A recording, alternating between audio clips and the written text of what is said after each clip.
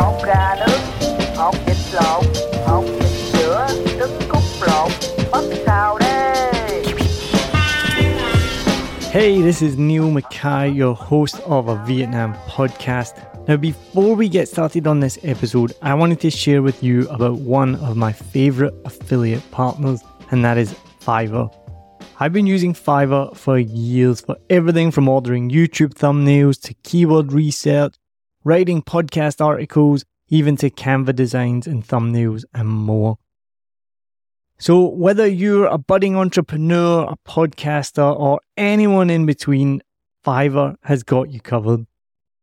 It really is the go-to platform if you want to find freelancers offering a massive range of services to help you on any project. Maybe you need a stunning new logo or just a short animation, whatever you need, you can find it on Fiverr. What I love the most is how easy Fiverr makes it to connect with talented freelancers from around the world, all at prices that will fit whatever your budget is. Plus, with Fiverr's secure payment system, you can trust that your transactions are safe and secure. No dodgy people you meet on Facebook groups that disappear with your money and never give you what you want. What, that's only happened to me? As an affiliate partner, I will get a small commission if you use the link and at no extra cost to you. As an affiliate partner, I will get a small commission if you click my link and you buy something, all at no extra cost to you. And best of all, you will be directly supporting the making of this podcast that you're listening to for free, but it is not free to make. So why wait? Head over to somewhere that you've probably never been before. It's called the show notes. So whatever app you're listening in, if it's Spotify or Apple Podcasts or anything at all, head to the show notes, click on my special link, and then you can browse thousands of gigs ready to help you with your next project. And now, let's dive into today's episode. Let's go. Bánh mì nóng giòn đi. Hột gà nướng, hột vịt lộn, hột vịt sữa, trứng cút lộn, bắp xào đây. Welcome to episode 10, season 1 of 7 Million Bikes, a Saigon podcast. This is going to be the final episode of season 1. I'm going to take a break for a little bit and then I'll be right back pretty shortly with season 2. I'm going to have some awesome guests lined up, many of them listener suggested, and if you do have any suggestions for guests, let me know. But today we have an extra special crossover podcast episode. So I have with me today the hosts of Sexy Meat Talks, which is another Saigon podcast. I have with me Josh and Mark, and we're going to talk to them about their background in Saigon, how they've ended up here. We're going to talk about their careers here in Saigon. We're going to talk as well about their podcast, Sexy Meat Talks, which if you haven't checked it out, make sure you have a listen. And we're overall generally going to have a bit of a banter. So thank you very much for joining me today. Absolutely, thank you. So Mark here is the founder of Quan U'u and Beer Craft, which are two of my favourite places to go in Saigon for sure. And so tell me a bit about your background. Where are you from? How did you end up in Saigon? Okay, I'm from Chicago, actually a small northwest suburb of Chicago, but Chicago's easier to say because everyone knows where that is. What brought me out to Vietnam, I guess originally is a childhood friend of mine was out here doing business for years, and I always kept in touch with him. And he brought a friend of his back to Chicago in 2009, and that's my business partner, Tim Scott. He was just visiting home, and Tim was coming to town because he wanted to go to Lollapalooza. He had, living in Vietnam, he couldn't get his share of music.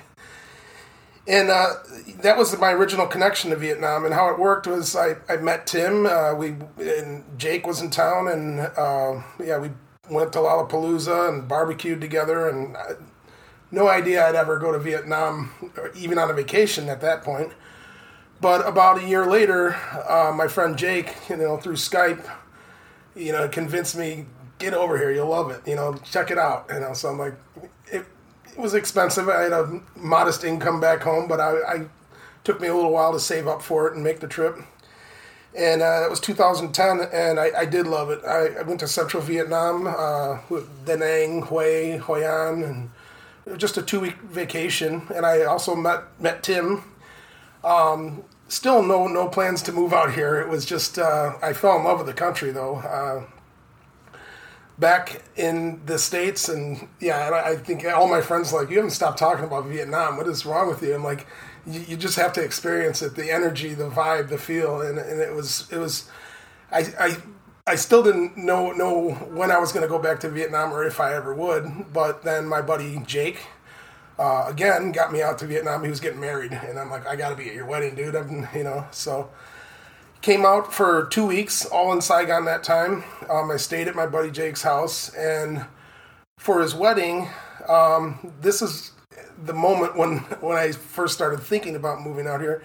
He was having a dinner on the Thursday night before his wedding on the weekend, because he had 10 family members, mom, dad, aunties, cousins, nieces, nephews, I don't know, all kinds of family in town, and he was just saying to me, oh crap, I gotta cook this big meal, and I don't know how to cook, and the only thing I can think of is I'll order delivery and have it on my rooftop, and I'm like, let me cater your party as a wedding gift, and I did, and so I went out I found Yerson Market, because that's where I could get a grill. He didn't have anything, so I bought him a grill, and found the Co-op Mart. I was just on vacation for a wedding, and really, that was I made ribs, I made barbecue sauce, I made all the stuff that eventually would become our barbecue menu at Quanutut. And Tim Scott, good friends with my friend Jake, was on the roof that day, and it was Thanksgiving night 2012. So it was a U.S. holiday, and it was Jake's family, who I grew up with, were all there, and it was like Happy Thanksgiving, and Tim's eating the ribs, and he sometime after the meal, he's like, what do you think about moving out here and opening a barbecue restaurant with me? And I was just like, what are you talking about? That's crazy.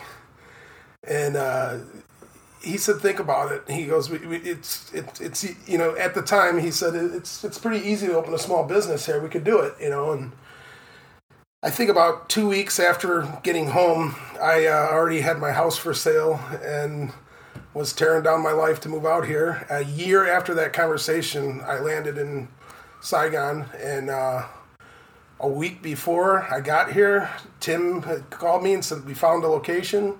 That's the Woven Kit store in District 1, and 3 months after I got here, the restaurant was open. So I didn't come here looking for work. Work brought me here, and I always wanted to own my own restaurant, and now I got 9 of them. So that's incredible. Yeah, it's amazing. I always find it so interesting because as expats, we all kind of share some commonality in our kind of genesis stories, our background stories, right? Like a lot of them are fortuitous, whether it's someone didn't do their paperwork or whether someone's wedding needs catered or whatnot. And there also is that thing about Vietnam having that pool that you were talking about. Like we were similar. My wife and I came for a holiday for like 2 weeks, travelled the length of the country, just fell in love with it. And when we went back we lived in Wellington in New Zealand. We didn't know of any Vietnamese food anywhere in Wellington, right? But when we came back, we were craving it. We didn't realise there was an Asian supermarket across the road from us with everything that we wanted. We went and bought all the rice paper rolls. We started making our own food. We found like 5 Vietnamese restaurants that were just within walking distance from our place that we didn't know that were there. And we just spent that whole weekend back in Wellington like eating Vietnamese food. I remember as well, we found a restaurant with Ba Ba Ba. Guess how much a can of Ba Ba Ba was in New Zealand?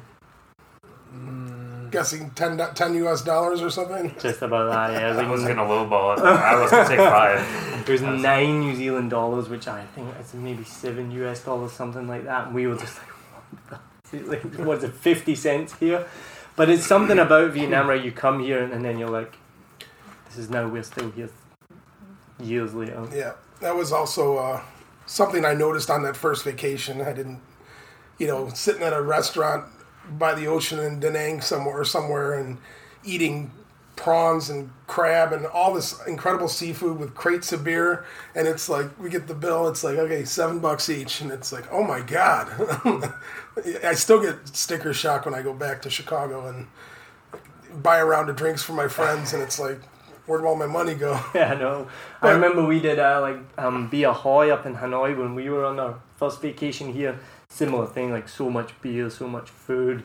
Got the bill and it was something similar, like $5 a head or something like that. It's like, this is crazy, because in New Zealand, like, it's ridiculously expensive. It'd be so hard to find that in the States. Yeah, just like what Mark's saying. There was one of my first little areas that I hung out when I was on actually Winti Kai. There's the 18A, the alley where so many teachers and expats live. There's a lot of alleys around there where you can kind of duck in and sit down and get reasonably good food and inexpensive beer, and just what you guys are saying, spend a better part of an evening and walk out of there paying less than $200,000, which is less than $8. Yeah, it's mind-blowing, right? Mm-hmm. When you got here, what were your intentions? And you said you were only going to stay for 2 or 3 months?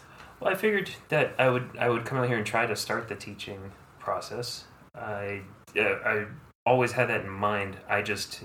Previous to that, I was not the most adventurous person. And I'd gone a few places before and kind of sort of mentally bottomed out and went back. I moved around quite a lot, or at least for a person with my proclivities, it felt like a lot. And so I just had it in my head that, like, yeah, I'll be out there 3-4 months, I'll probably get tired of it or something. But again, day 2 or 3 or somewhere early on, I just had a moment with buncha. And I was like, you just can't get this food back in the States. That I'm sure I could find it now, but it was the food and the ease of life quickly got its hooks in me. And then I think a little bit after that, just realizing how friendly and open most Vietnamese people are, that certainly didn't hurt. They are. Did you see there was something just yesterday about how Saigon's been rated one of the top 10 places in the world to live for expats? A massive study by HSBC, yeah. And one of the things was the friendliness and the openness of the people. And I think sometimes I forget just how friendly Vietnamese people are without even being able to speak the language. And that's my question right for you guys. And I ask everyone this: how's your Vietnamese? Chup chup. Chup chup. Yeah. Non-existent. Actually, I have my wonderful wife. she's Vietnamese, and it's made me even lazier about learning a second language, because a lot of times it's just I look at her and she's like, I got it, okay. I thought that was how you learned Vietnamese, is because if you have a Vietnamese wife or partner, then you can talk to them. Perfect English, probably better English than mine. No. And so have you learned more than chup chup chup chup? I think if you've listened before, means like a little Vietnamese.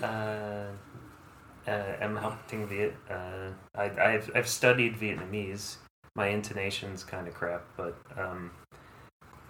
I have a decent vocabulary, and so if I only just used it more, if I practiced what I preach in the classroom, if I just treated, I'm typical or like a plumber doesn't want to do plumbing in their own house.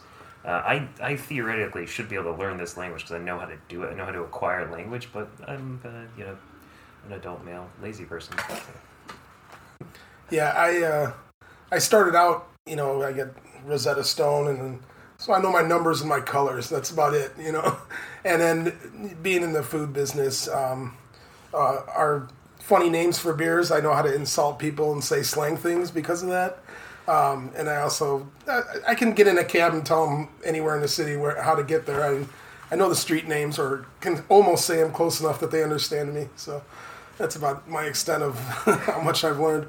And really the amount of English that the younger generation of Vietnamese are speaking. So much of our staff, I just walk up to them and I take it for granted that they know English, and most of them do. And that's also made it a little harder for me to get that ball rolling. Yeah, and we've talked about this before on the podcast, and I mean I talk about it with friends as well. It's so difficult in Saigon. It's so easy to be lazy because so many people speak English. I think if you were stationed somewhere out in the country or somewhere else where English isn't as prevalent, you'd force yourself to learn it more. But we're just so lucky here, and it makes us all lazy, right? And also for me, being American and what I do is what people are buying from me. You know, they're coming and having American cuisine and American craft beer. So that's what they expect from me. But so you mentioned the names of your beer, and you won't be able to see this because we're on a podcast. Mark pointed to my t-shirt. So I'm wearing a t-shirt, coincidentally, that is one of the beer craft beers. Which, do you want to pronounce it? So Salmachan is roughly translated ugly but vain. And we have several, probably 10 beers with these funny Vietnamese names. And our Vietnamese customers love it. And they think it's so funny that you call a beer a slang insult, you know. And we have Zabaco, which is you fucking liar, you know.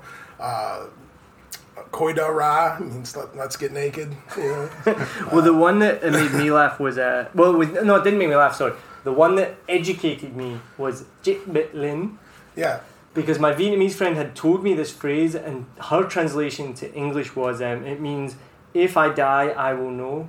And I didn't really understand what she meant by that, but she's like, yeah, it's a Vietnamese phrase, it means, if I die, I will know. And I was like, okay, fine. And it wasn't until I went to Beer Craft, got your beer, and it said Chit Bit Lin, but it's translated as fuck Divino. Yeah. I was like, of course, that's what she was trying to say. But I think what it really means, if I know that I'm dead.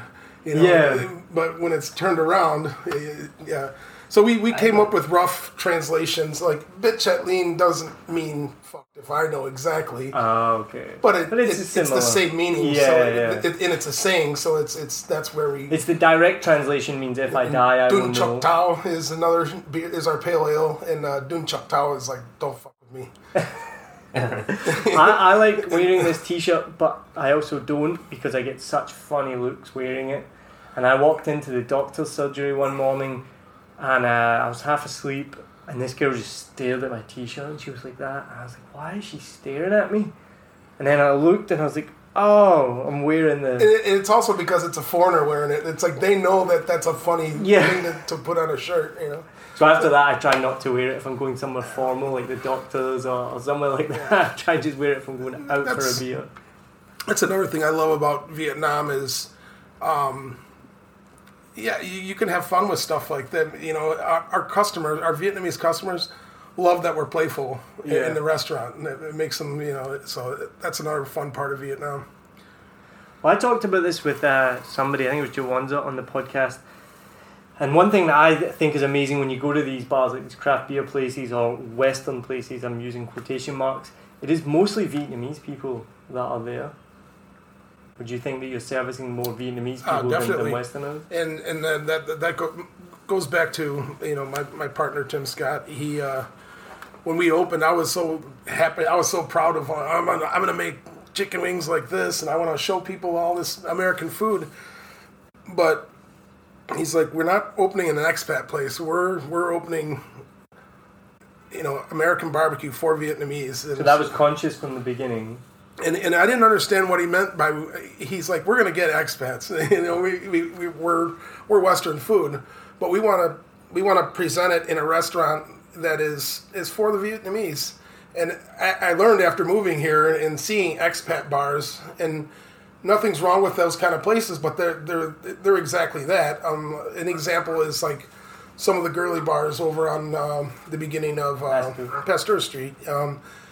There's nothing wrong with running a business like that. I mean, they get a lot of good-looking young Vietnamese ladies, and a bunch of old expats like to hang around and drink there, and it can be a fun place. But you know, Tim was telling me, you know, do you think a Vietnamese family feels comfortable with a bunch of expats oogling young ladies? It's not really what we wanted to do, and we did. And boy, was he right, because when we started getting busy, a Vietnamese couple would come in. And they'd like the experience, and then we'd see them the next weekend with grandma, mom, dad, 4 kids, a group of 12, and then that's what we wanted all along. And I would say because of that, you know, our style of service, it is almost all of our restaurants as a whole collectively 75 to 80% Vietnamese on any given night. And economically, right, thinking about it, like how many expats are there? I think I looked up this week, like 60,000 expats. Okay, I wasn't sure what that number was, but that's about right. It's about around that. And then you got 10 million people that live Yeah, here. So I mean, if you're going to cater to 60,000 people, Yeah, it makes sense. you're not gonna have 9 restaurants. You're not going to expand, and you're pretty difficult to be successful. So you really do have to cater. Yeah, we're at 8 restaurants and a beer truck, but we are opening our 9th restaurant next month. Nice. Where's that going to be? We already have the location, so I can say we have 9 restaurants.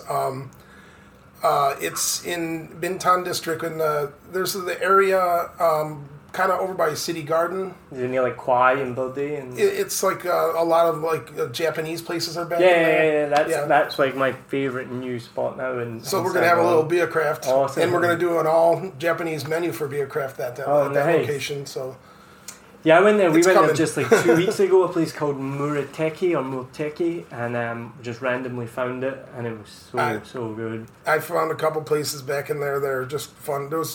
I can't remember the name of the place I went with Tim, and they had you grilled your food right under your table. There's a little ash pit, and then like about 15-20 minutes into our we're having beers and grilling up food. Boom! These girls come out and they're standing on top of the bathroom. There was a ledge and 2 platforms going up in the air, and they're girls in mini skirts dancing to Japanese music. And they danced for about 5 minutes, and I was like, "Well, that was cool. What the hell was that?" And every hour on the hour, they did it. We were there for a couple hours. We're like, "I like this place. Very Japanese." I'm glad you're opening in that area, because that's a cool little spot. Because have you been to like there's Birdie, and then We're right by Birdie. you're by Birdie, and then there's Kwai. I think they're across the street from us. We're on a corner right down Yeah, there. yeah, that spot there, like I'd never been there until like maybe a few months ago, and then now Yeah, I it's go back quite all often. kinds of nice shops.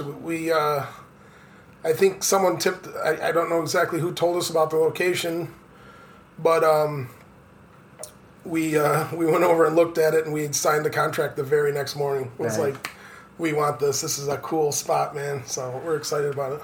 So when you first got here, Josh, what was the state of craft beer or the food like the kind of Western food industry, I guess? I think possibly Platinum existed. I forget their chronology, but there was Pasteur Street had opened.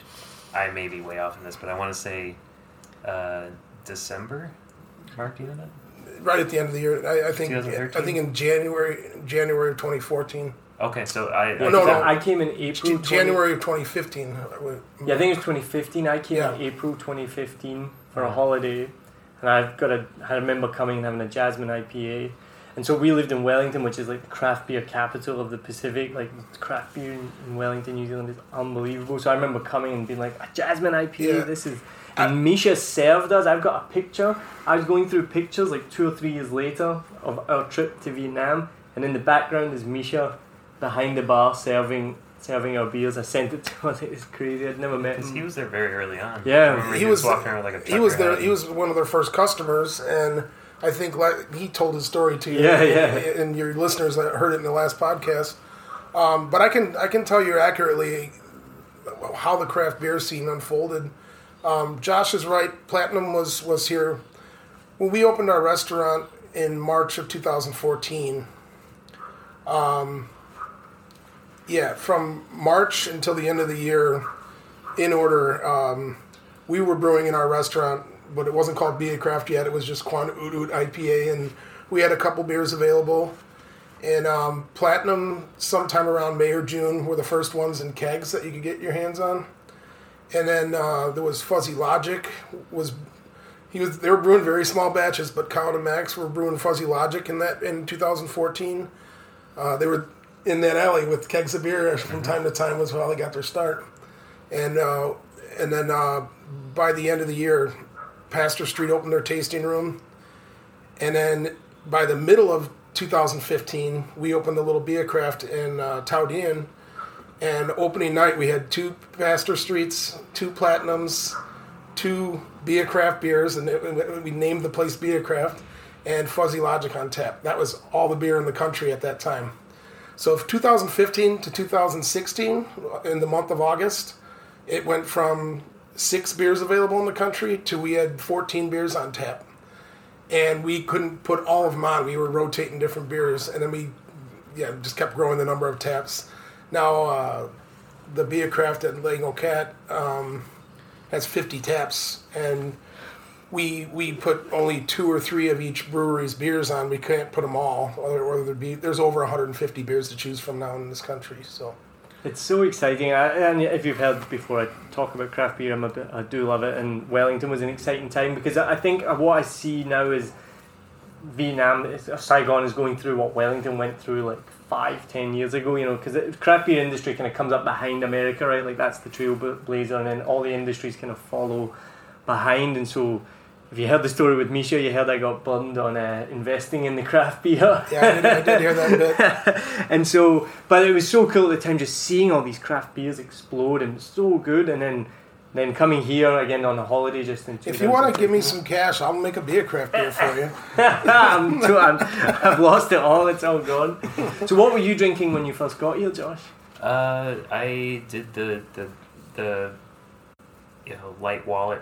I did a lot of Xerox and Tigers, and just your standard cheaper beers. I'm not going to disparage any of them. I certainly got my enjoyment. Although certain ones, a few of those cause bigger headaches than others, so I shy away from a couple. Is that the one in the green bottle? Yeah. We'll say that. Yeah, I know the one you're talking about. But early on, I was lucky enough to meet Max and Colin at Fuzzy Logic. So they used to. This was probably in 2016, not 15, but 2016. Not that I met him, but like I used to be one of a few friends. They'd call him like, "Hey, we got a keg delivery, free beer if you help us unpack 300 kegs or something." And so, that very well might have been 2017. I haven't thought about that in a while. But early on, it was Platinum. I've always loved microbrews since I could drink them. And a little bit before I legally could do that. But, well, it's 21 in America, so that doesn't count. So you should have silly. 3 years of legal experience before then. What was the craft beer scene like in Connecticut? As I remember, there was New England Brewing, which was blowing up. New England in general has just been exploding with craft beer. But New Haven, Connecticut had some great bars that you could go to and see live music, drink good craft beers. The Ginger Man, which is, I think that's in Stanford, has they have like a 50 tap setup.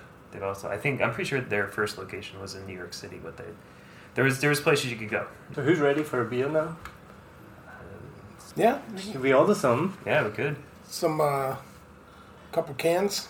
Yeah, well, I've seen them marketing all around town, and that's really made me want to buy their beer, which, if you live in Saigon, you'll have seen the latest beer craft marketing. I've seen you naked more times than I'd like to count.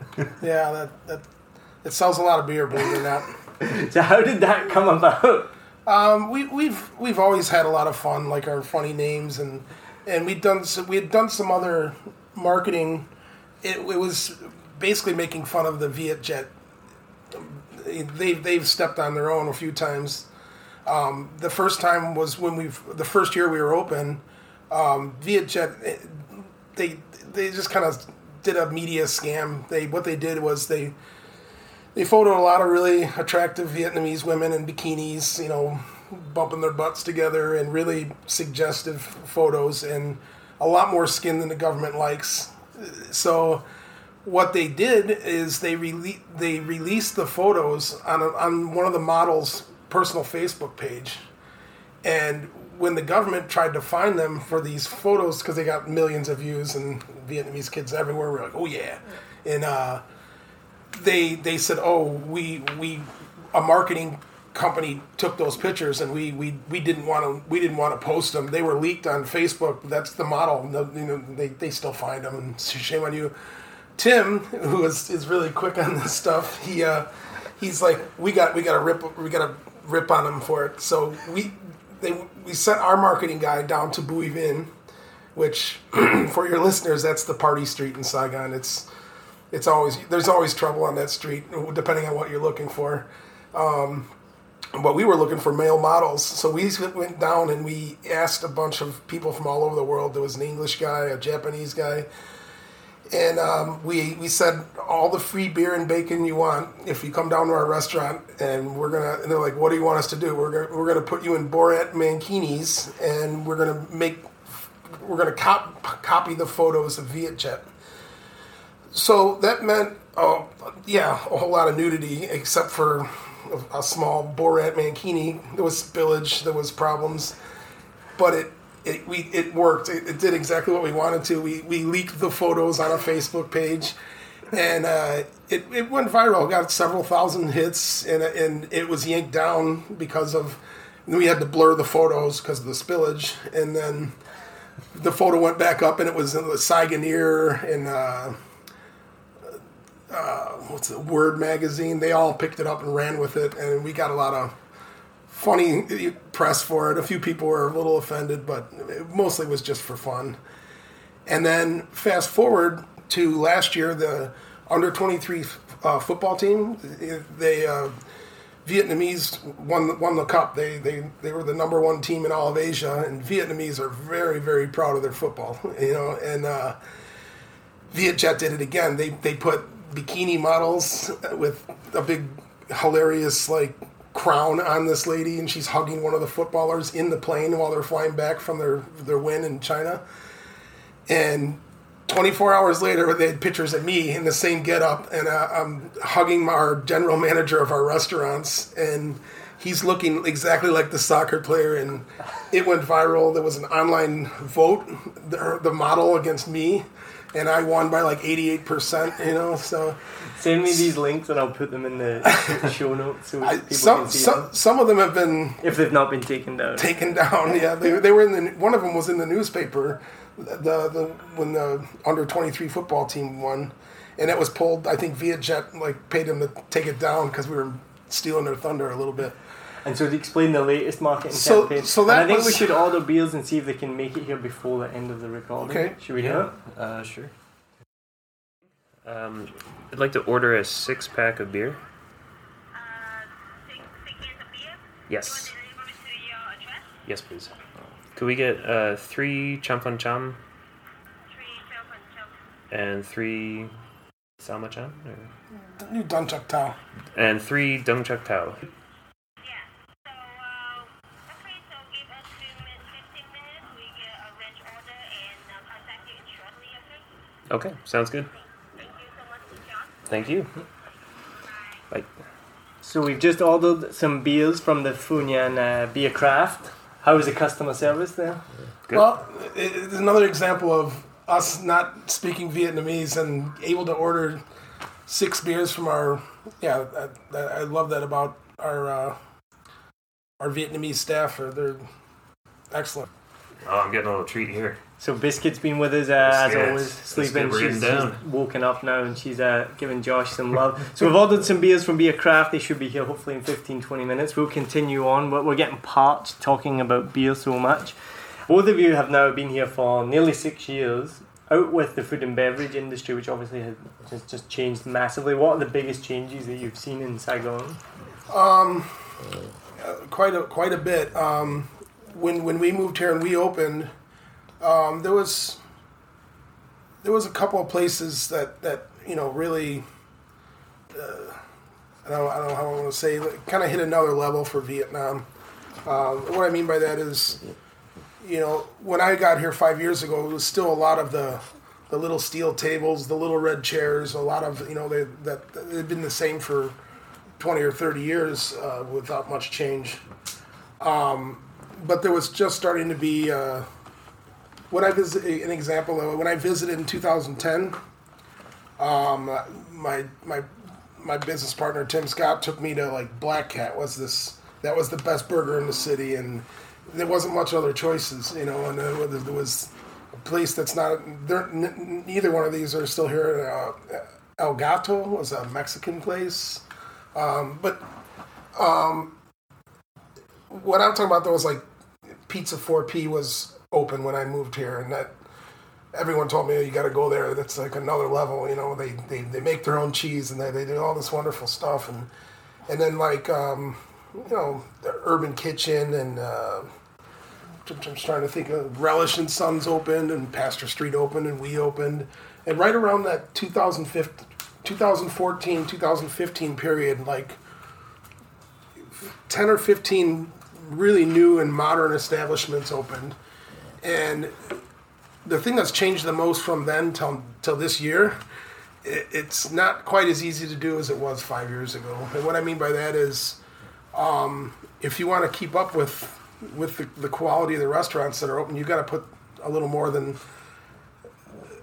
We got our first restaurant open. An example, I think it was well under $50,000 invested from all the original partners, and I know that our last couple of restaurants, it was more than 3 times that price to open an establishment. But it was also, we didn't have a choice when we did that first one. I think it would be very difficult for someone to open a nice quality restaurant.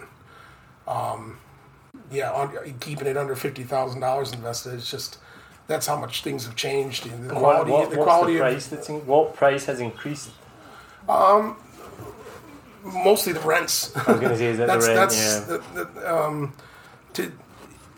I think in the city center, it's starting to get hard to find anything under $10,000 a month, and a lot of places were able to get under $2,000 a month a few years back, and the prices just keep going up. The price of land, that's skyrocketing. But even labor Vietnamese are, the labor is, I mean, compared to Western standards, still very low, but it as Vietnam develops, that's creeping up with it, so I would say the opportunity is still here for people from abroad starting a small business here, but it's growing fast. And you can see it's changing like that, like the development. I was talking about that with Susan Lee. I don't know if you know Susan. And we're talking about almost at like a little sweet spot right now of it's developing, and there's the things that you need to get to open a business, and it's cheap enough, and there's opportunities enough, like, you can get in here, but that's going to change. It's changing quickly, right? Yeah, big time.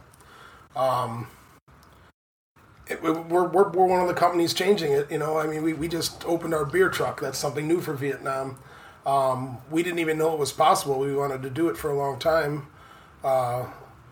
But my partner Tim saw the Pizza 365 truck. We're like, hey, they're doing it here. Where did they get that truck? And we started looking into it, and then we're friends with Masuke, the founder and owner of Pizza 4P, and he told us he's got a truck and he's got it licensed. So then we found out, well, you can do this now, and we got a licensed beer truck, and right now it's parked at the old Beercraft because we're remodeling 90 Son Thuy in District 2. That's another thing that, like, that's been going crazy in the States, but that's starting to happen here. And we like very much being one of the first with a truck, because there's going to be a flood of them now. There'll be a Pepsi truck, a Coke truck. We have a beer truck before Budweiser and Heineken and Tiger, so that's pretty badass. I guess it's something that we yeah, it's true. I mean, they're going to see it and they're going to be like, oh, we're going to have a truck. Well, I guess food trucks are so popular in the US, right? Like, and it's something that's not done here. And I hadn't even really thought about it being done here, but I mean, that could be the next big thing here, right? Instead of more physical restaurants, the rents are going up, like you're saying. Maybe that'll be the next thing we'll see in Saigon, is more of the food truck scene. Yeah, and we're already starting to see a lot of the trends that have happened in the U.S. as it grows here. Things like, I don't know if you've heard of a dark kitchen. Dark kitchen is a concept that you launch a concept and you don't even have a location. So, like, an example of it, exactly so you can understand it better, is Madhouse is a restaurant in District 2. For delivery only, they have a Mad Burger. There's no location. You can't order a Mad Burger at Madhouse restaurant. It's just a way to increase revenue is restaurants will start a second concept and grow it. And if in delivery only, and if you grow it and you prove the concept, then you can find a location because you already got the revenue, and boom. Well, a previous episode was with Thum Le. I don't know if you know how she started Saigonita. Have you heard of Saigonita? which is a closed door restaurant. So she does it from her home and invites people in, and it's so it's not open all the time. It's kind of like I don't know if it's invite only, but it's only infrequently, and it's a fusion of Mexican and Vietnamese food. Cool. So she's from Texas, Vietnamese parents that left Vietnam, settled in Texas, and she's come back here, so she's influenced by the Mexican food and the Vietnamese food, and we were just talking about how they kind of complement each other, and instead of her starting out with like a bricks and mortar restaurant, she started off with like at home. And she said, you know, in the beginning, she's like, I didn't even think somebody would pay me for my food, you know, so it was kind of like, I'll see what happens. And I think the first one she did was just like 20 people, and then it grew and then it grew, and that's great. That's interesting. But yeah, those kind of things like food trucks and dark kitchens, you know, with, you know, expats doing business here, they're bringing all that stuff. And I think we'll be launching some new concepts in a very similar way. The trailblazers, really, right? We like to be the first, and I'll say that it never gets old, and we don't want to be the first to suck. That's not what I mean. But it's what's fun about doing business here in Vietnam. There's a lot of things that are untouched still, and you can have a go at them. And what about for you, Josh? What's the biggest changes you've noticed? Mark pretty much pinpointed what I would say. The skyline. Where I live in District 2 in Tao Dien, I can see the Landmark 81 tower, but just 2 years ago that wasn't there at all, and 3 years ago, a year before that, the buildings surrounding it were largely not there, mostly not there. Tu Tiem by the tunnel, that was a gravel road.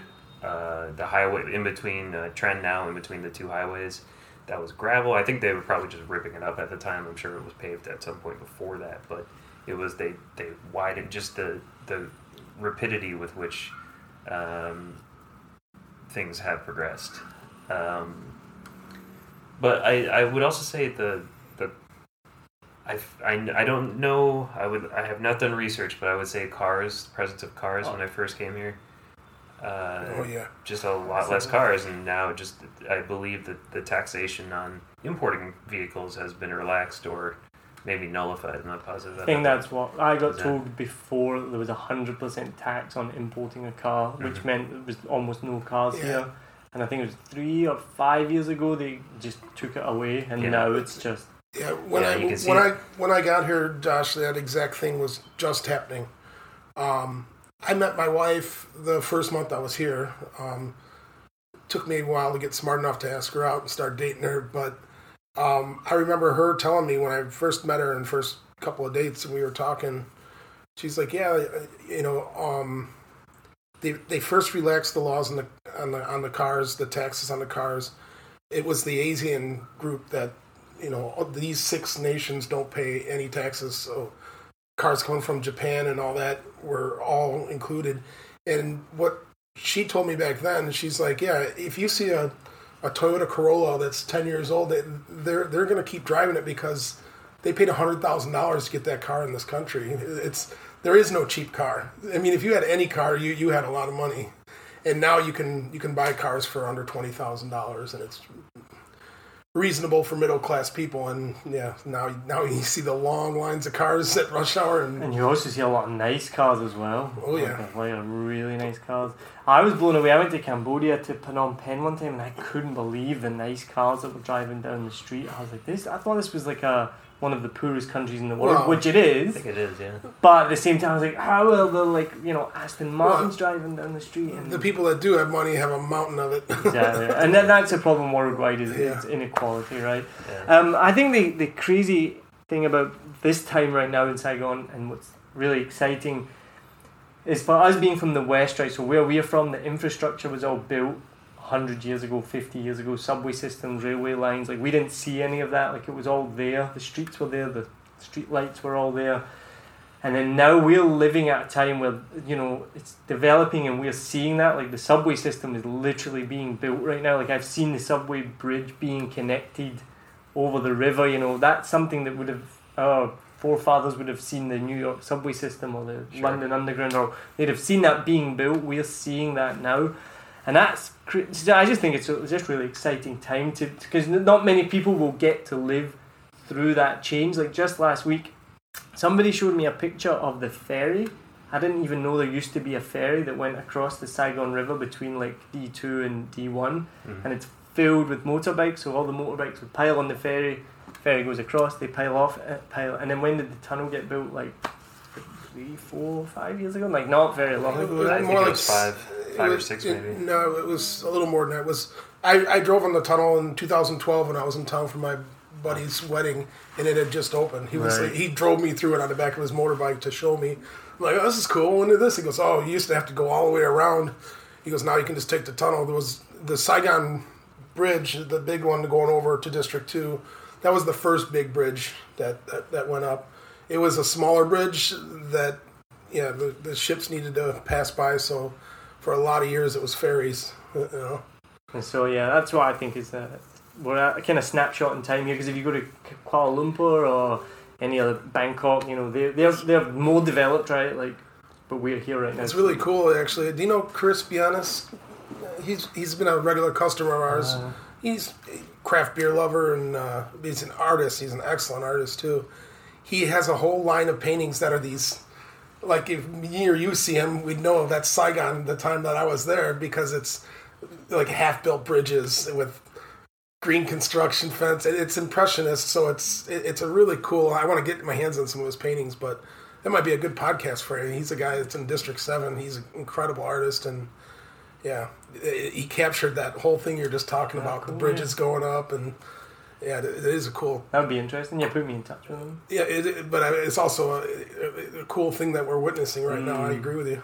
So talking about art, what about the artwork at Be a Craft? Because that's been a bit controversial, has it not? I think I saw a little bit of murmurings online about it. Well, there was... We like I said, we've always liked to be a little edgy and have fun. Mostly that's our intention. It's not to start a controversy. We like to have fun. And then sometimes if we push it too far, and that one we did, but it wasn't intentional. They painted a mural at this Be a Craft, and it was Tim talked to an artist, and he said, all the other guys have the mock brewery, the grain going in, this is the hops in the water, and almost every tasting room, even around the U.S., that's a very common thing to put up. So he thought, wouldn't it be fun if the man is the brewery and what he's... And it was a very crazy, kind of surrealist painting of this man turning himself, the man himself is a brewery, and the drink was coming out, and on the last wall, the end of the mural, there's these two really weird looking ladies that are barely covered at all. It's very cartoony, and in the crotch of the one lady, it was like dripping with like, and and we had a few comments, and we didn't tell the artist to go that far. He just did it, and then we're like, oh, okay. So we just kind of respected the artist's work, as it was a little more graphic than we thought it was going to be.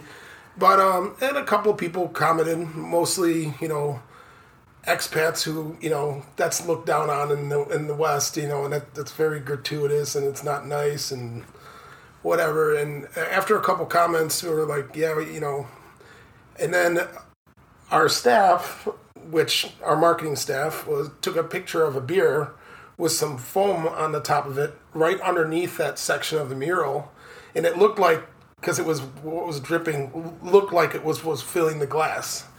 And that went up on our Facebook page. And then some good friends of ours said, hey guys, we love your edginess, and this is too far, man. I wouldn't want my kid to see that, and you got to keep it real. And we agreed, and so much so that all the people that had talked to us, we contacted them and said, hey, we just painted over the end of the mural. We still kept the whole artwork, just took away that little, painted that wall gray and said, thanks, But that was exactly, we like to be irreverent, but respectfully irreverent, poke fun, make fun of the status quo and not make fun of somebody or offend someone. So that's, and at the end of the day, it's easy to cross that line nowadays, when you have the right intentions, but I think the main thing in that is how you react, right? I don't think it's what you actually do; it's how you react. Sure. And if you take it well, as long as you're respectful in your answer, you don't need to react and say, "Okay, we're going to take it down." But as long as you're respectful in your answer, no. And we didn't take it down the first couple of times someone had a problem with it. We just say that was the artist. We told them what we wanted, and that's what the artist did, and we were just respecting the artist. Yeah. But then when our staff did that, and we didn't ask him to, but he's been working with us, and he knows, he likes to have fun with stuff. Like, hey, Mark, take off all your clothes. What are we doing?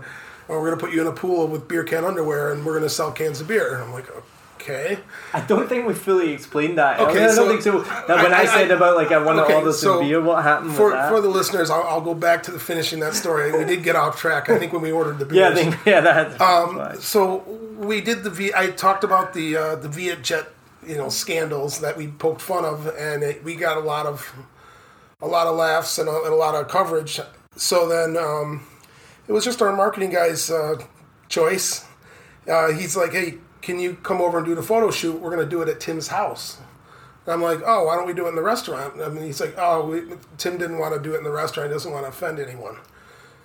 I'm like, okay, well, I'll see you over there. What time?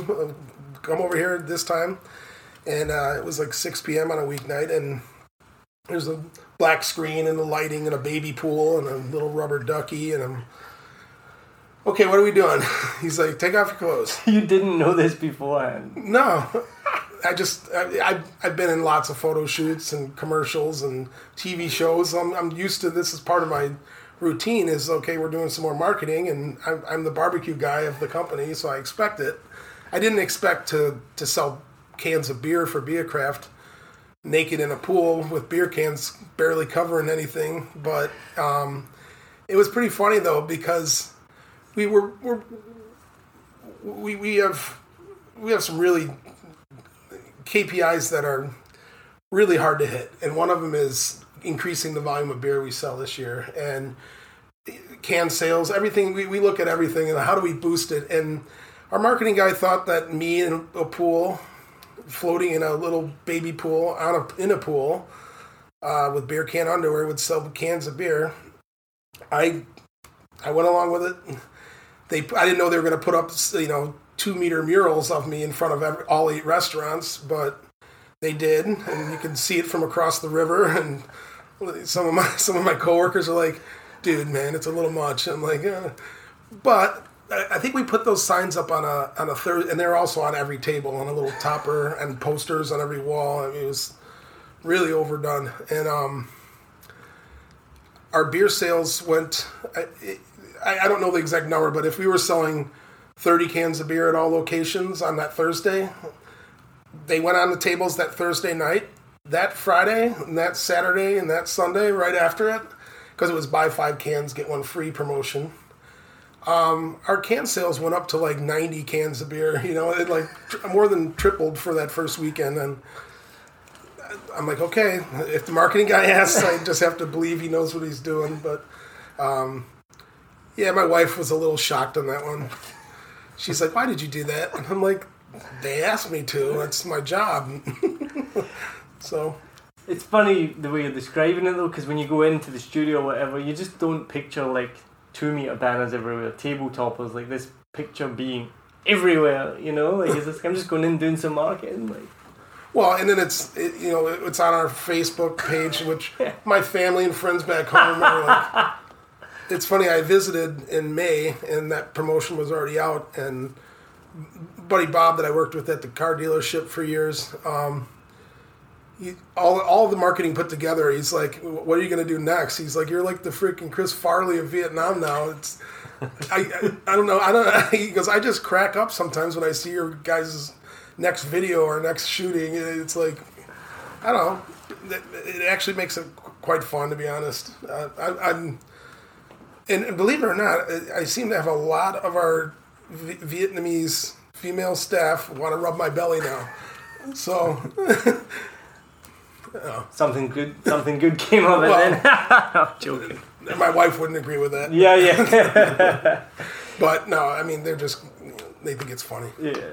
So let's talk about your podcast then. So we haven't even got to your podcast. So tell me, like, kind of, how did you guys meet and how did the podcast come about? Let's hear from Josh. Okay. Sure, yeah. So we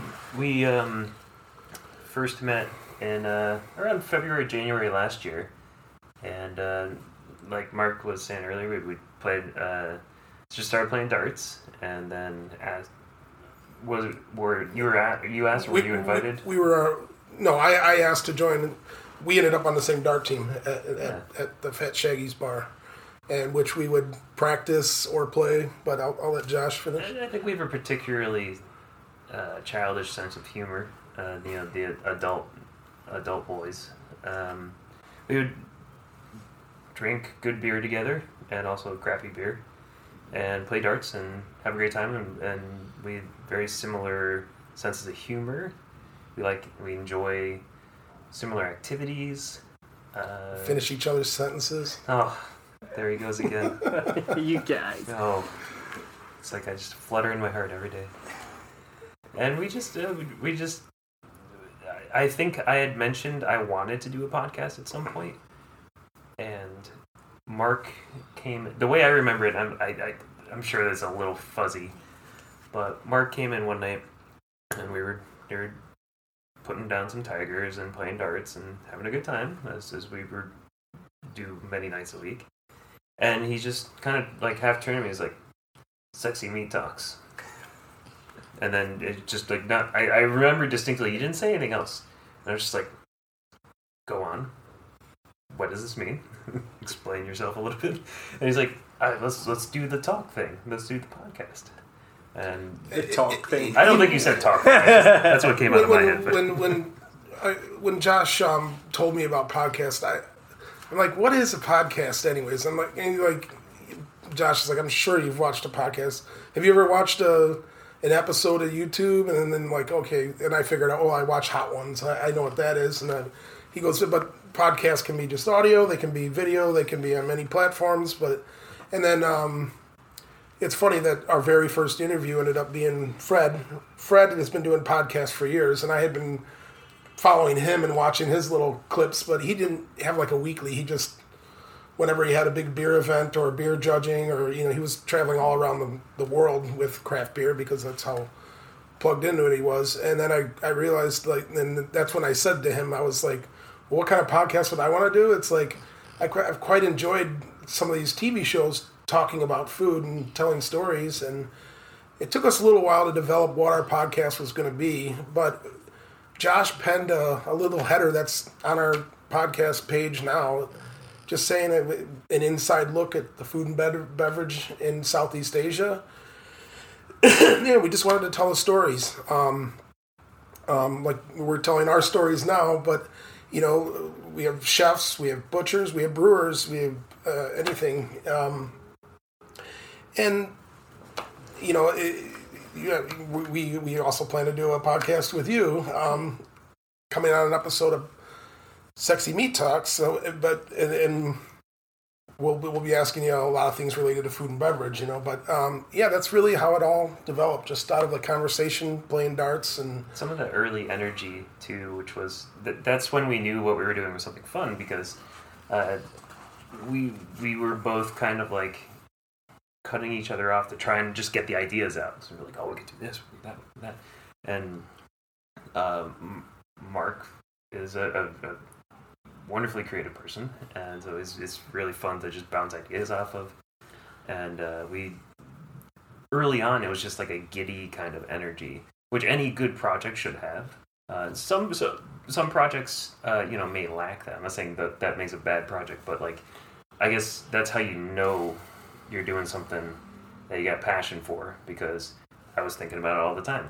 And it did take us a while to get it going, but it was mostly Mark was opening many different locations, and I do work full time.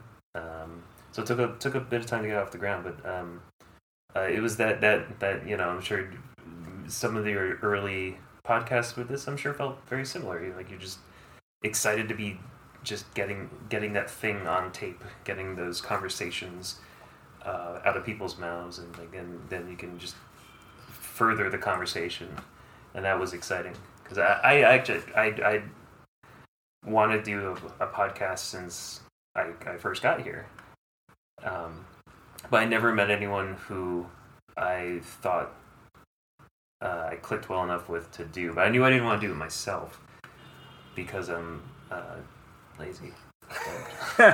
Well, It's nice. It's been fun. it's also been fun, like figuring out how it all comes together. I mean, I was mentioning it to this guy Oliver, who's Oliver. What's his last name? Wood, or I forget. Is it Woods? It might be.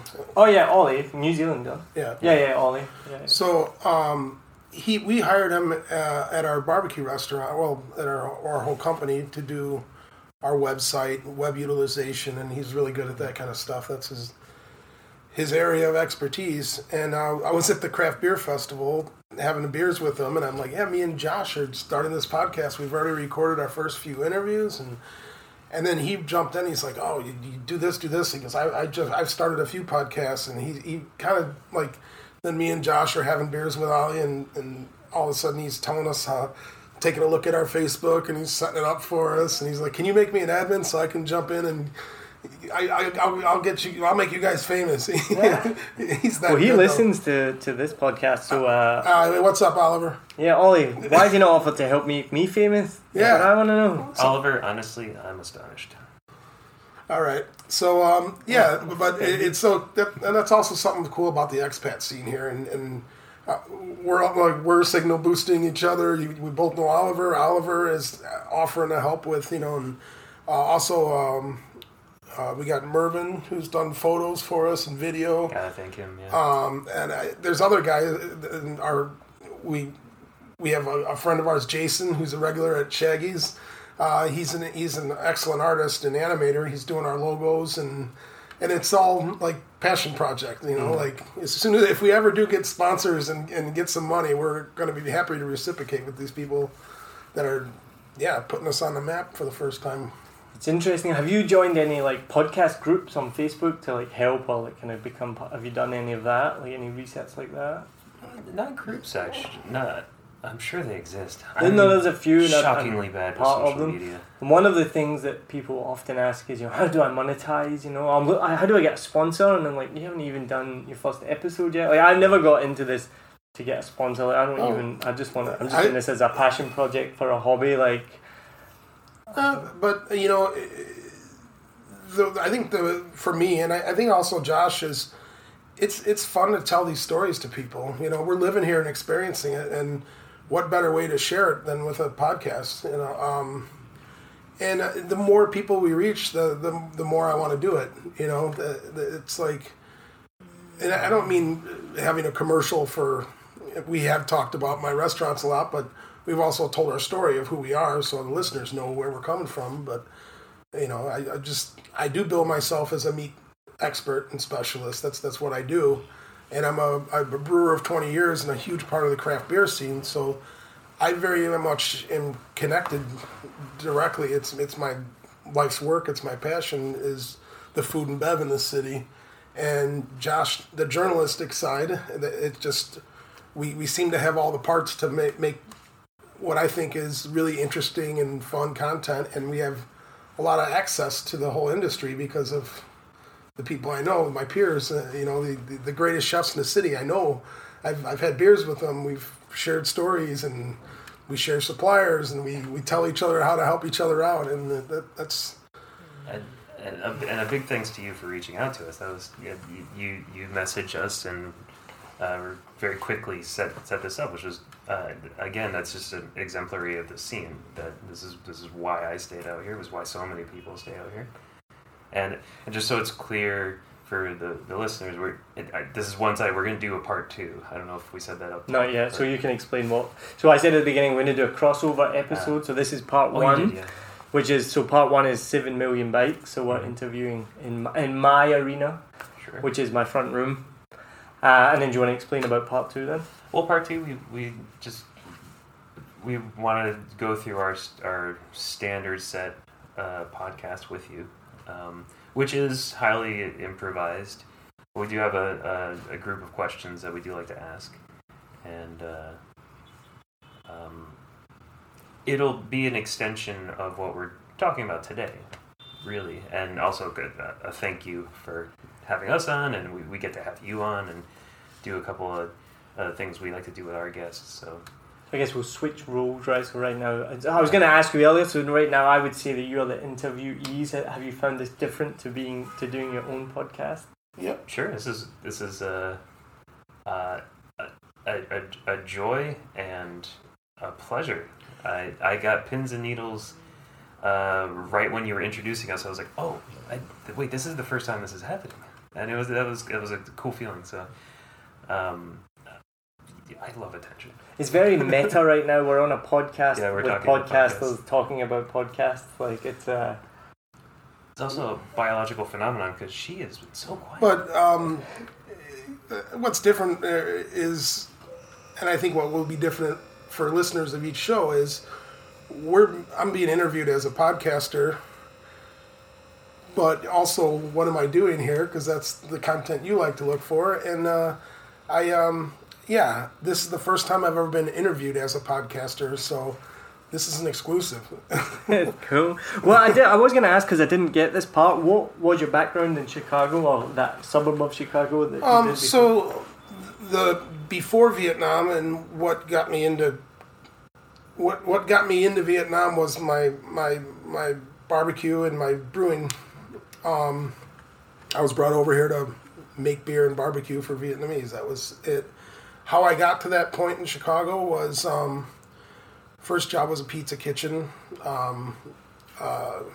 15 years old, worked there just 2.5 years. It seems like a lifetime because it's such good memories. Super busy pizza kitchen. I mean, you clocked in at 5 p.m. and you threw down your handful of raw Italian sausage at 12:30 at night, and it feels like the whole thing was a blur and flew by in a minute. And I loved it. I didn't stop working pizza kitchens. I wanted to have my own pizza restaurant. By the time I was 21,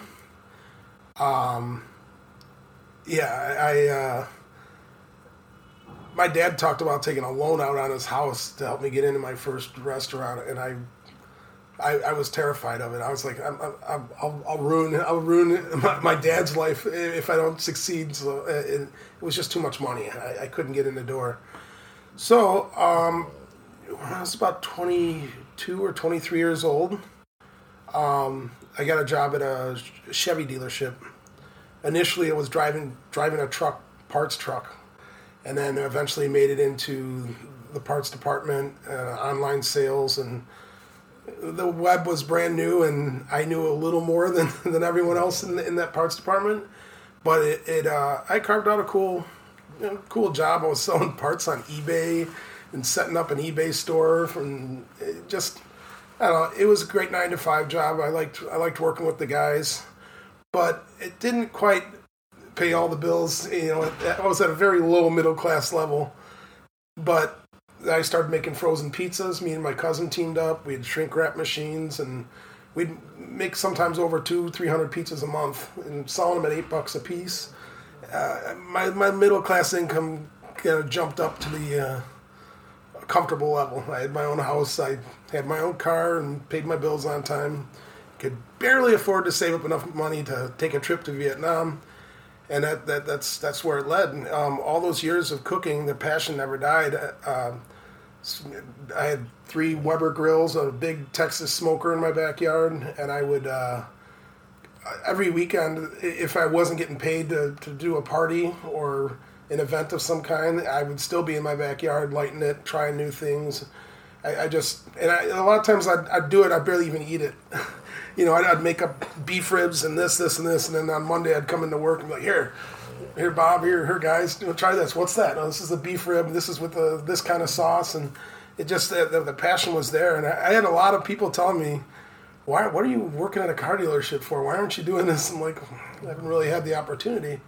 So that was the pre-lead up. When someone asked me, I had to take it seriously because it was the first opportunity. Like, I could really have my own restaurant. Holy crap, you know. And Was he yeah, the opportunity for me, the American dream was possible in Vietnam. So, and yeah, 9 restaurants strong and a beer truck. Even after I arrived, the restaurant did well right away.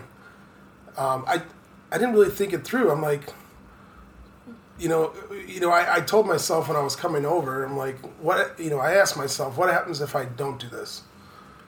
And, I'm like, if I do it, if it fails, I can always do what I'm doing right now. I didn't hate my life. I just had the opportunity. And I go, but if I don't do it, nothing happens. And I'll never know. And I'm like, that's a no-brainer. And it was that was the thought process. But even after the restaurant was open, sometimes I'd wake up, I got to go to the restaurant at 10 o'clock and open up. We open at 4. We back then I wasn't the one opening the restaurant. We only had like 15 employees. Now we've got close to 400. I remember 5 months after I was here and the restaurant was busy and I was making money. I was paying myself and I loved the life here, but I'd still wake up and say, why am I here? What did I do? Where's my house? Where's my life? And it was just kind of dawning on me that, like, this is it. And I'm married to a Vietnamese woman and I have a Vietnamese family here now. And half of my life will always be in Vietnam. I mean, there's no exit plan. There's just... I guess what's next. My wife and I still do it on almost a weekly, maybe even daily basis. We're like, we live in Vietnam. Like, what? How do we like? We have a dog. Like, what's going on? Like, I guess maybe similar to your family. Like, we have a family here, so yeah. I always think of that exact point when I listen. What's the Talking Heads song? Yeah, once in a lifetime, it's that exact realization. Like, this is really my life, Yeah, same as it ever was. Yeah. Same as it ever was. Oh, it's that song. I know that one. Yeah. That song, to me, when I hear those lyrics, it's just telling that story. And I'm like, yep. Yeah. This is the last set of questions for season 1. I'm thinking of changing them for season 2. We've had 10 sets of answers. So if anyone has any thoughts on new questions I can ask people, or if you guys do, let me know for season 2. But season 1, we'll do it quick as you can. Top 3 Vietnamese foods, Josh. Bún thịt nướng, bún chả, and mi Quảng. Mine would be pretty similar, yeah. There's one that I really, really like that is very specific, and that's that Tung Hung noodle place on Tran Hung Dao. That's a Vung Tao noodle. It's a pork rib broth, and you choose between pork balls, dumplings, and shrimp. I always get the dumpling is like the greasy bun cha pork inside it, and the shrimp, and you can get that bowl of noodles only at that place. So, it's their own unique soup.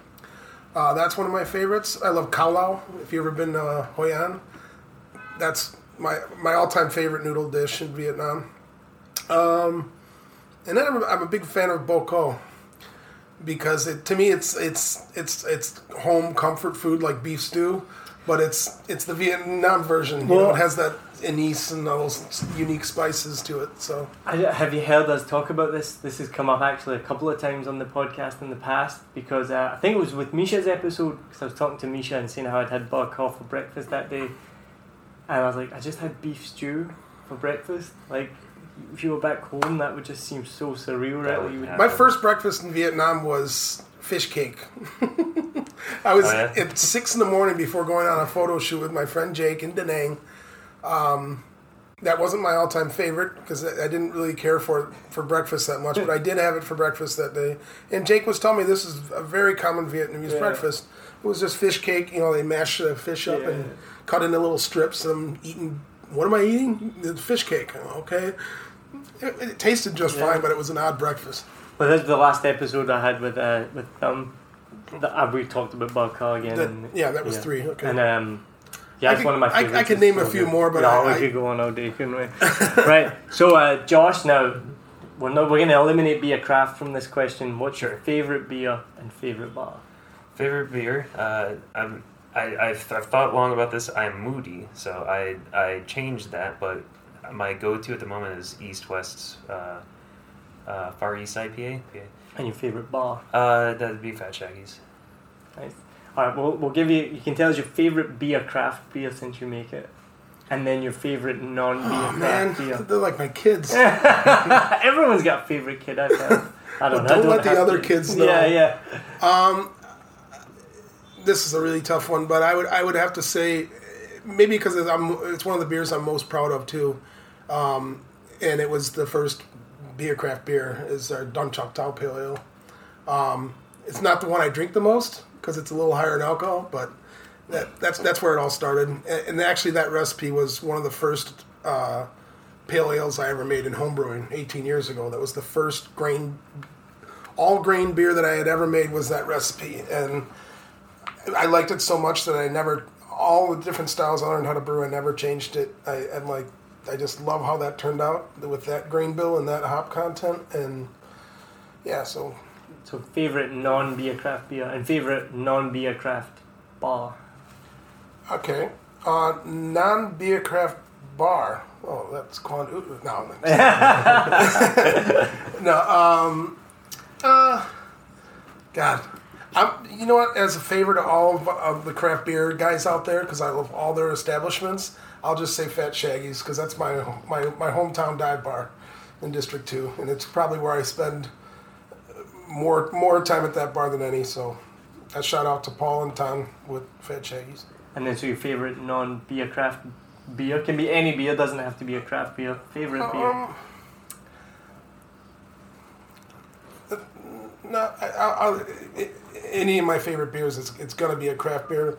I could say lately the pale ale from East West is a very good one. It very much reminds me of just like a good old Sierra Nevada. It's a nice hoppy, easy drinking pale ale. So yeah, I forget what the nickname of that one is. Far East, right? You said it? No, Far East is Far the East is IPA. Yeah, that's the turquoise label, darker. Yeah, the green labeled East West one. Their pale ale is really nice. Can't remember. Is it just called pale ale? I don't think it has a name. Or does it have a name? I can't remember it now. Yeah, it doesn't matter. Where's your favourite daytime place to drink? Coffee. You can choose the drink. I really enjoy Agnes Cafe. Although recently I haven't been there recently, but Agnes Cafe, or really any place downtown with plastic stools and street side access. I'm a people watcher. So. Well, and I would say, and this is brand new for me, but I'm absolutely telling you, it's my honest opinion. I really enjoy wherever our new beer truck is parked in the daytime. We did our first ever launch. I felt like I was in the parking lot of a Grateful Dead show, standing around with people drinking next to a truck. It's just a cool feeling, and Vietnam hasn't had that. And I know it's not fair because it's my own business, but I'm being very honest. That's cool. It's a lot of fun. Last night we were sitting outside on the tables in a construction site where we had the truck parked, and I really enjoy it. No, I think it's a fair enough answer. And so, you've had this question before. Why do you choose to stay in Saigon? Why not go back home? That's what the reason for this question is. We're expats, so we can do that, right? Maybe not you. You got family now, but Josh, why do you stay? The community, and I honestly feel I love my family back home, and I feel that I've gained family out here. I have some very close, wonderful friends, and keep meeting new people all the time, like yourself, and it's the community. Yeah, the reason why I stay, it's the more time that goes by, and the more I guess accomplish, and my wife, and I have family here now. It just seems like the more I get, the more I want, of Vietnam in general. I realized that over the last year or two that I'm like, some part of my life is going to be in Vietnam. Even if I make it to 70 years old, I'm going to be splitting time between here and home, back in Chicago. Cool. What one thing would you change about Saigon? similar to like Manhattan, big cities, I would restrict car access to like District 1. And I respect and I totally understand when the Vietnamese want to join their vision of the rest of the world and have a car and get to show that off. I get that. I'm not that type of person myself, but I don't think there's anything really wrong with that. But currently the infrastructure doesn't really support that. I do like motorbikes, and I think that if they would just reduce the certain areas and make certain streets one way, I would just adjust traffic. I could agree with improve the traffic. That's probably one of the most dangerous things. I was actually in a not too minor because I broke 6 bones, but in February, and it was just daytime. It wasn't because I have overserved myself and caused problems years back, but that was actually, I was at work. I was driving over to one of our restaurants, and a lady just turned right in front of me with no helmet on, and I was forced to choose between running her over or ditching the bike, and then ditching the bike is what I did, and just broke some ribs. But I'd agree with Josh. That is probably the biggest concern, and when people are visiting this country, I was always like, you get used to it, but it is a little out of control. So Mark, what's the most misunderstood thing about Saigon? Well, for me, how it occurs is a lot of my family back home, they don't understand, like my mom in particular, she's like, do they have phones? She'll ask, like, I'm like, Mom, there's 10 million people in this city. They have high rises. They do? But even like, the guys I work with, they're asking these really, I'm like, yes, they have internet. Yes, we have smartphones. Yes, we have internet. I think what's misunderstood is the Vietnamese have a lot of freedoms, and expats working here have a lot of freedoms that they don't have back home. And I think that's very much true. I can't vote for who's in power, and it's a one-party system, and you got to accept what they say. But your personal freedoms, you actually have more of them here, and I think a lot of people misunderstand that with never coming here, or experiencing it. And Josh? I completely agree. I think that there's a contrast between what a lot of people particularly in America, I think because of the American War, or what we would call the Vietnam War, there's this general misconception with like how Vietnamese view America. I think even today, even though relations have been normalized for more than 2 decades at this point. I fully agree with Mark. And then quick answer, favourite place to get out of town? I guess I'll say Sapa. I just went there for the first time, and I wasn't able. It was just business, but what I saw, I'm going to take my wife there next time I get out of town, and it is just absolutely beautiful. Beautiful up there. Josh? I really enjoyed Phu Quoc. Yeah. The island. Just being a little part of that slice of life. Yeah. So final question. What advice, Josh, first of all, would you give to somebody who's thinking of taking that leap and coming to move in Saigon? Which, from our conversation and others, it feels like nobody really makes that decision to come and live here. People come to visit, or they come for a month or two, and then suddenly it becomes their life. But if someone's thinking of living in Saigon, what advice would you give them? If you're a youngin', say under 30, just do it. Come out for a year. Try it out. If you're someone over 30, do it. Come for a year, try it out. I think that's our beer. Josh getting a phone call right as we're about to finish, and Mark has to leave. Our beers have arrived. Mark, you're going to finish off the interview. What one piece of advice would you give to somebody who's thinking of moving here? My advice would be thinking of moving here, right? Relocating? Yeah. If you have any opportunity to do something here, jump on it, because I think growing up as an American, a lot of times people say when opportunity knocks, it's always you jump on it. But then there's always buyer beware, what are they really selling me, and you have that uncertainty. I had it about coming out here and opening a restaurant.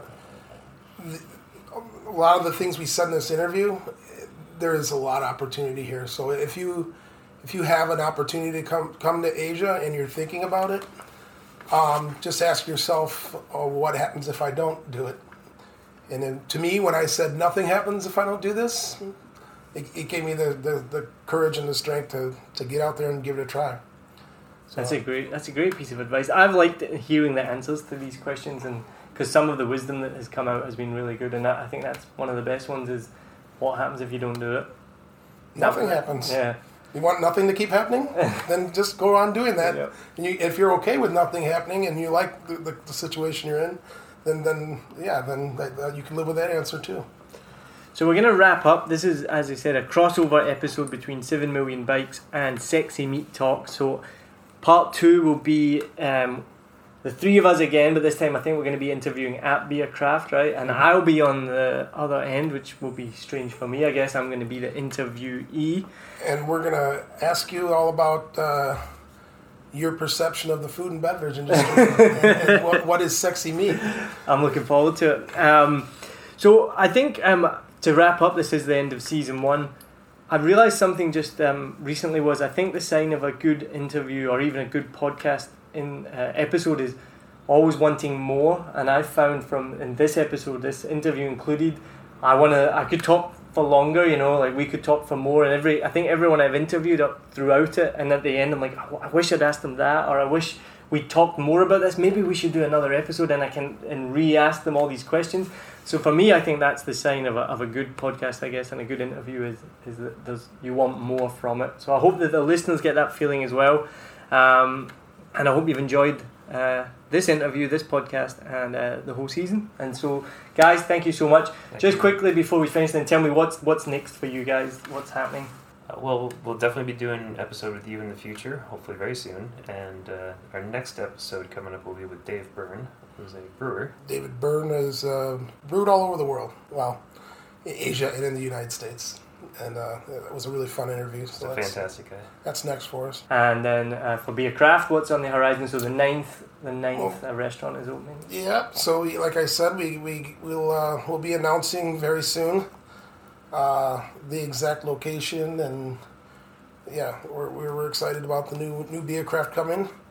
I think in our company, Kwan Udud, owns both Beercraft and Kwan Udud. We have four new locations by the end of the year planned. So, wow, awesome! Let's hope we hit it. So listen in for part 2. Now, where can people find, if people are listening on this podcast, where can they find Sexy Meat Talks? Well, we're on Podbean, which is an app, or also a website which you can download from, and we're going to be on iTunes hopefully within a day or two. And Apple Podcasts and all that stuff. And also our Facebook page, we post bi-weekly episodes every other week. Cool. Yeah. All right, so look out for part 2 there. Check it out, guys. We'll wrap it up. Thank you very much. It's been awesome. I'm looking forward to part 2 coming onto your turf. Sounds good. It's going to be fun.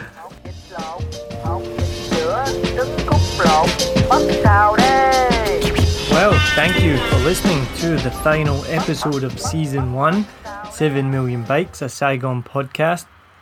I hope you've enjoyed the show. I know that I have thoroughly enjoyed talking to all of our guests. And as I mentioned just at the end of that episode, every episode I've always wanted to know and ask more. And so maybe in the future we'll have some guests back on. But for now, I'm going to take a small break.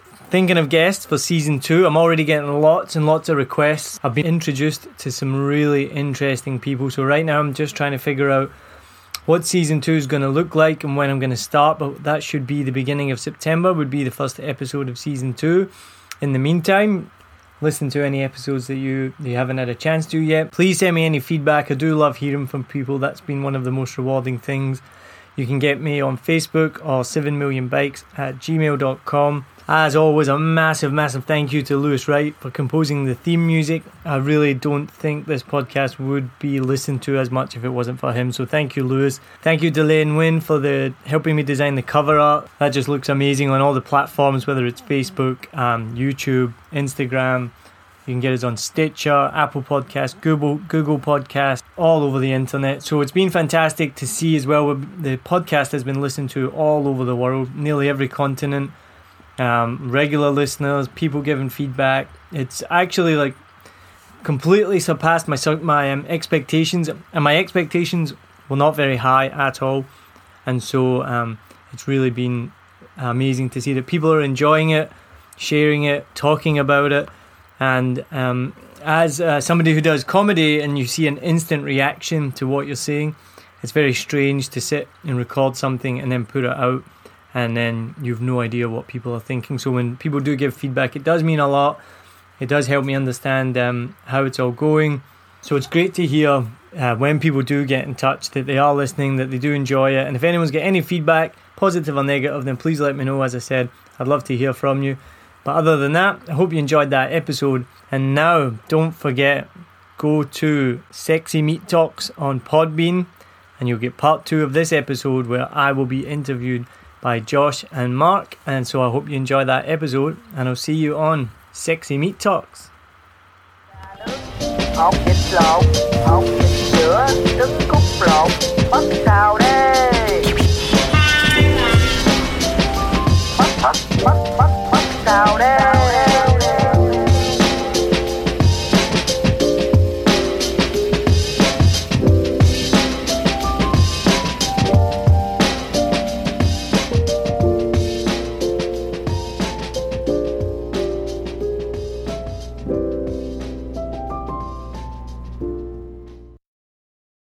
I hope you enjoyed this episode.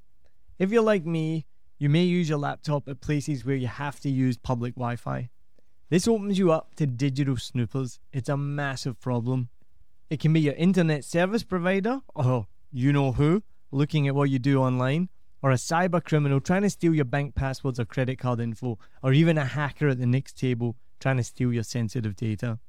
These days, it is vital that you keep your data safe. NordVPN keeps all of these snoopers away.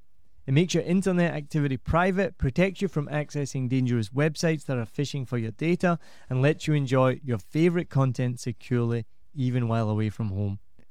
And it's easy to use, even I could use it. I've actually been using NordVPN for years now here in Vietnam, and I'm excited to be an affiliate partner with them. I've used NordVPN to watch Netflix, BBC, Disney Plus with ease. And I also know that my information and data are safe from prying eyes, whoever they may be. Join now and you'll get 68% off and 3 months free when you go to my link, nordvpn.com/SMB. Just again, for those hard of hearing, nordvpn.com/SMB. The link is also in the show notes. I know nobody checks them out, but go check that out and you can get the link from wherever you are listening to this podcast. As an affiliate partner, it also means that I will get a small commission when you sign up, but at no extra cost to you. So not only will you be getting a great deal through 7 Million Bikes, you get a great VPN and you'll be supporting 7 Million Bikes podcast. Stay safe online and enjoy the shows you love. Any questions, just let me know. You know how to get in touch with me. And thanks for listening to this show. Cheers.